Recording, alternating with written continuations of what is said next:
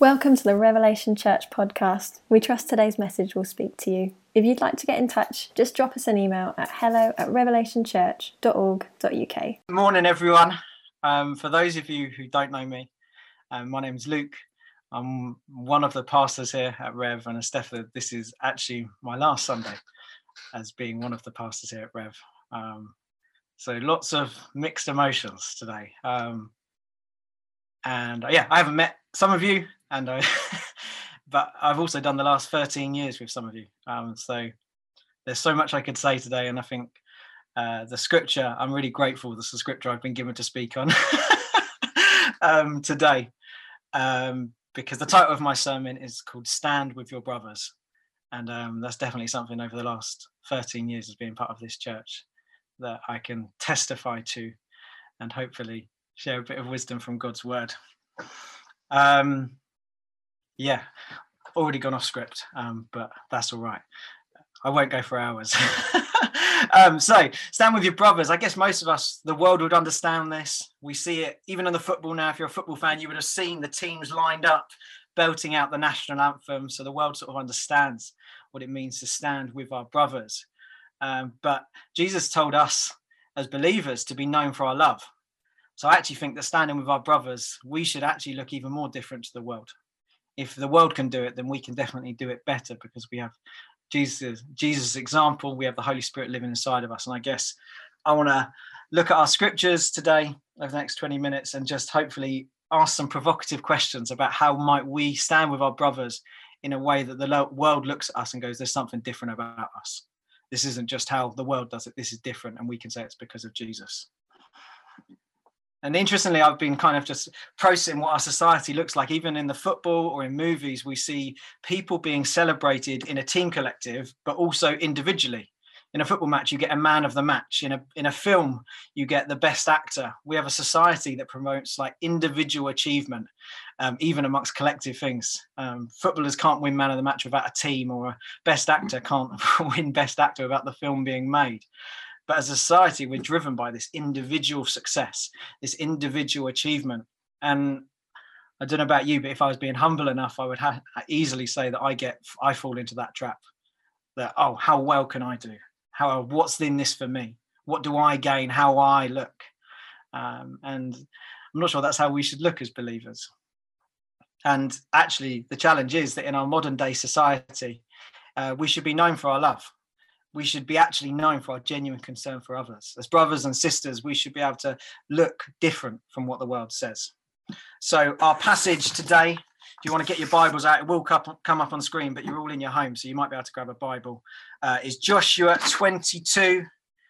And I'm going to read from verses 1 to 6. So if you just flick there, and Andy and Lauren will help us with it on screen. So Joshua 22, it says, "At that time, Joshua summoned the Reubenites and the Gadites and the half-tribe of Manasseh, and said to them, 'You have kept all that Moses, the servant of the Lord, commanded you, and have obeyed my voice in all that I have commanded you. You have not forsaken your brothers these many days, down to this day, but you have been careful to keep the charge of your Lord. And now the Lord your God has given rest to your brothers, and he promised them. Therefore, turn and go to your tents in the land where your possession lies, which Moses, the servant of the Lord, gave you on the other side of the Jordan. Only be very careful to observe the commandment and the law that Moses, the servant of the Lord, commanded you, to love the Lord your God, and to walk in all his ways, and to keep his commandments, and to cling to him, and to serve him with all your heart and with all your soul.' So Joshua blessed them and sent them away, and they went to their tents." Now, this passage needs a little bit of a backstory, because one of those ones when you're just in your reading plan or whatever, you get to it and you go, oh, that's nice. Oh, where did that come from? So in this one, you have to flick back to Joshua 1, which we're not going to go there, but I'll summarize. And basically Joshua 1 is Joshua commanding the Reubenites, the Gadites, and this half-tribe of Manasseh. He's commanding them to leave their wives, their family, and livestock and come and fight across the Jordan River with the rest of the tribes of Israel. They respond in that moment by saying, "All that you have commanded us, we will do, and wherever you send us, we will go, just as we obeyed Moses and all the things, so we will obey you." Now, again, that one, again, you read it out of context and you go, what was that? What were they obeyed to do? Where's that come from? So we've got two kind of out of context things, which if we go back to Numbers 32 is where the context comes. This first, what are they obeying? What are they commanding? So in Numbers 32, the Reubenites and the Gadites had come to Moses where they were camped. This is when Moses was leading the tribe of Israel before it was passed on to Joshua. And they asked Moses where they were camped. They say, can we stay in this land because it looks pretty good for the livestock? Now, Moses at this point isn't happy because they aren't in the promised land. It isn't the promised land where the people of Israel are meant to be going. And he basically rebukes them, saying that this is what your fathers did. And this angered God so much that we spent another 40 years in the wilderness. And in that moment, the Reubenites and the Gadites, they responded by saying, no. What we'll do is our men of valor, like our mighty men, our army, they will come and fight with the other tribes and take the promised land. And they will not return until each person has received their inheritance. So they're basically saying, look, give us the permission to come back to this land once we have seen the promise of God fulfilled. And Moses is all right with that. So what happened? So what we're seeing in Joshua 22, the passage I read, is we're basically reading the conclusion of a journey for the Reubenites, the Gadites, and the half tribe of Manasseh. It's a conclusion of them over years of standing with their brothers and sisters so that they might benefit. For them, it was a sacrifice. Why on earth would they put themselves in harm's way? Why would they send their men into battle? They were prepared to count the cost for their brothers and sisters they might receive the inheritance. And they were prepared to put the needs of others before their own in a commitment to those people. And the reality is for them, the reason they were able to make this sacrifice is because of obedience. They follow the commandments given to them. So they follow the command of Moses, and then they follow the command of Joshua, which means when Joshua releases them back to their people, they're following that. But the key thing is that above all, they trusted in God's promise about the promised land. They weren't prepared to let that promise go. They knew what the promise for the people of Israel for. So they feared God over man. They were more concerned about what God thought, God's promises, than they were about kind of this precious land. So today, what we're going to dig into is this idea that sacrifice, we make sacrifices that comes from a place of obedience for our brothers and sisters. And we see an ultimate example of that in Jesus, the one perfect man who paid the price for all sin. I'm going to flick, if you want to flick with me to 1 Peter 3:18. The words won't come up on screen, but it's a short one. 1 Peter 3:18 says, for Christ also suffered once for sins, the righteous for the unrighteous, that he might bring us to God, being put to death in the flesh and made alive in the spirit. Christ died once for all sins, that us, the unrighteous, that he, the righteous one, died for us, the unrighteous, that he might bring us to God. We have this perfect example of a sacrifice. No sacrifice anyone on this call or anyone on earth will ever make will compared to the sacrifice that Jesus made. He paid the price for our sin that we don't have to. Our sins no longer, once we put our trust in him, are not counted against us. And there's this beautiful passage in Hebrews 2:11 which says, he is now not ashamed to call us brothers and sisters. He's not ashamed of us. Jesus is not ashamed of us. When we accept our wrongdoings, when we seek forgiveness, when we put our trust in Jesus and commit to a life of following him, Jesus, this perfect one, the King of all kings, is not ashamed of us, but is instead calls us family because of his sacrifice. So let that take you for a moment that Jesus is not ashamed of you. When we seek forgiveness, his sacrifice paid that price for us, for our sin. And Jesus calls us his brothers and sisters. There's a very famous passage in Philippians 2, which if you've been around church settings, even a few months, I'm sure you've heard it. And I'm going to read from Philippians 2, verses 3-8, which talks about this sacrifice. And it kind of gives us an example of how we should live. So this is from Philippians 2, verses 3-8. It says, do nothing from selfish ambition or conceit, but in humility count others more significant than yourselves. Let each of you look not only to his own interests, but also to the interests of others. Have this mind among yourselves, which is yours in Christ Jesus, who, though he was in the form of God, did not count equality with God a thing to be grasped, but emptied himself by taking on the form of a servant, being born in the likeness of men, and being found in human form, he humbled himself by becoming obedient to the point of death, even death on the cross. Jesus, for us, was prepared to leave heaven, to leave the right hand of the Father, ultimately so that he can bring us into eternity with him. He didn't do it necessarily all for himself. He did it for us, that we might be with him in eternity. And in verse 3 of that passage I just read, Philippians 2, it says, count others more significant than yourselves. He's saying that Jesus counted us and made a sacrifice for us. What sacrifices are we making in our lives that others might prosper?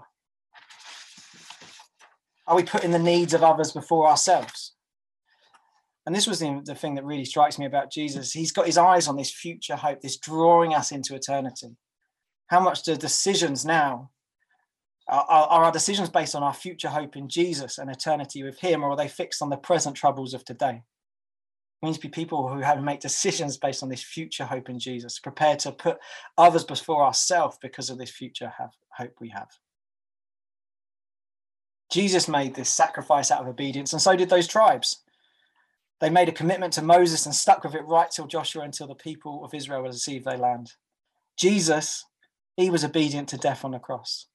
We read in the stories, in the accounts of leading up to the crucifixion, the night before in the Garden of Gethsemane, Jesus is obedient and says, not my will, but yours be done. He's saying to the Father, not my will, but yours. His obedience comes from a place of trusting God above all else. I think ours should as well. It shouldn't, our trust shouldn't come from our success, our social standing, our financial status. It should come from God and God alone.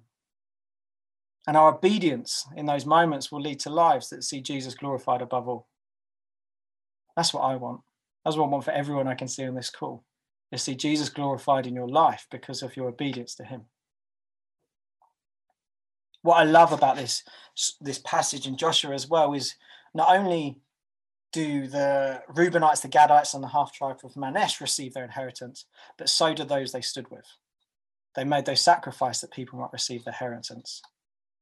With Jesus' obedience and sacrifice, coupled with our repentance and faith, we become recipients of an inheritance that we would never get ourselves.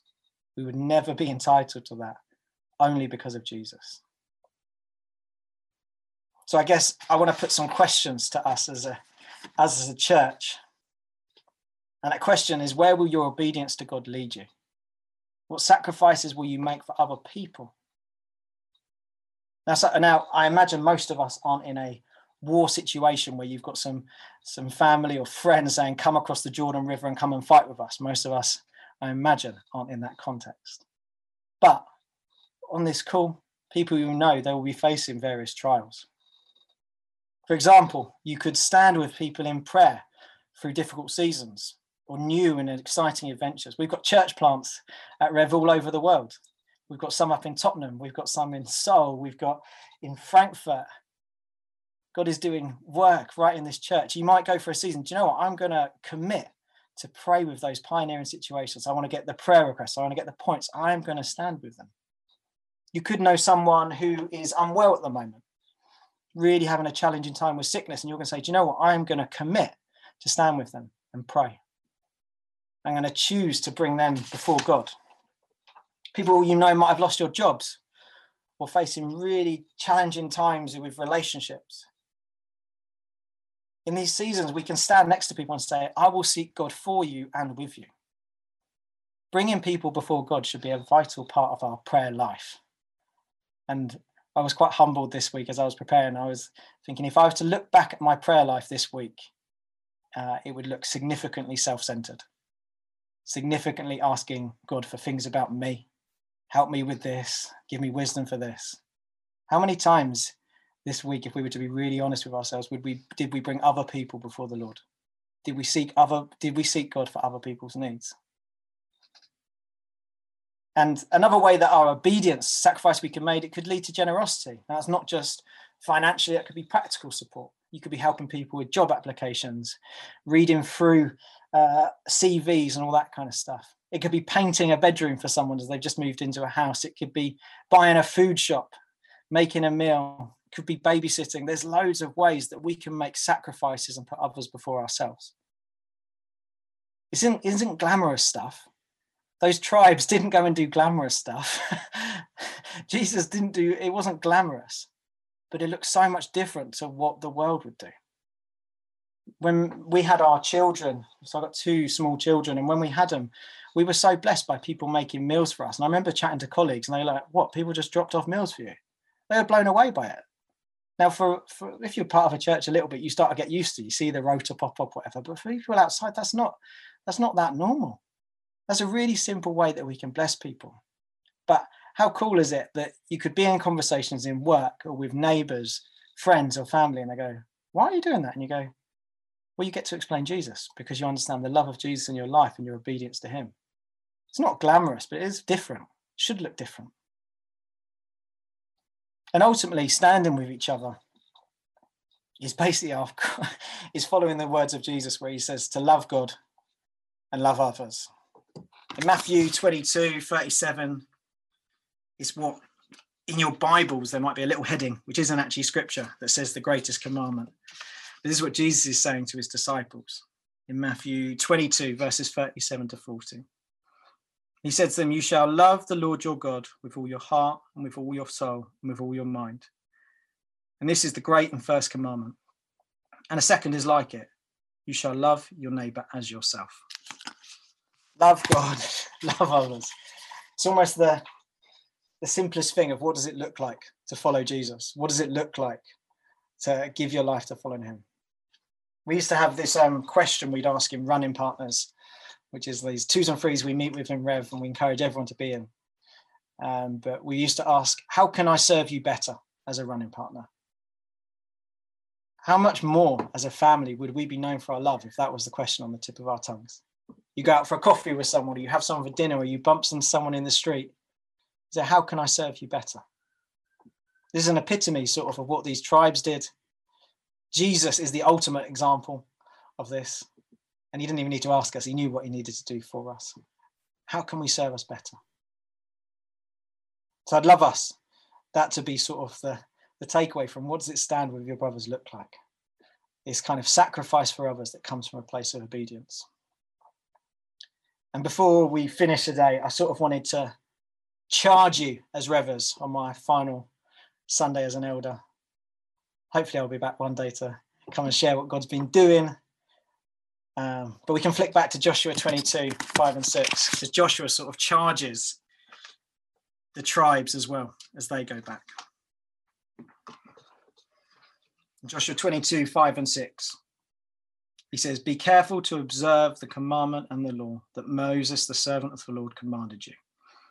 That's to love the Lord your God and to walk in all his ways and to keep his commandments and cling to him and to serve him with all your heart and with all your soul. I guess, Revers, what I want to say to you is keep loving God. Keep seeking him. We've done so well over this last year and a half to not lose heart. Know that he is for you. He is with you. He will never leave you or forsake you. I want you to walk in his ways, follow his commandments and cling to him. Keep feasting on this word. Keep staying in the word of God. Don't get consumed by the news. Don't get consumed by Twitter and Instagram. Get consumed by the word of God. It will allow us not to be tossed around, but be able to cling to him. We heard it earlier. He's our rock, our refuge, our fortress, our hope. Cling to Jesus and serve him with all that you are, with all that you have. I guess I just want to encourage you to leave no stone unturned in pressing on with the things that he's called us to. Each one of you is significant in this body. Each person has a part to play. Each one of you has a call of God on your life to love him and love others. And I believe that as we pour ourselves out, we'll find our place in this church. We'll find our place in his body. We'll see God do incredible things amongst us.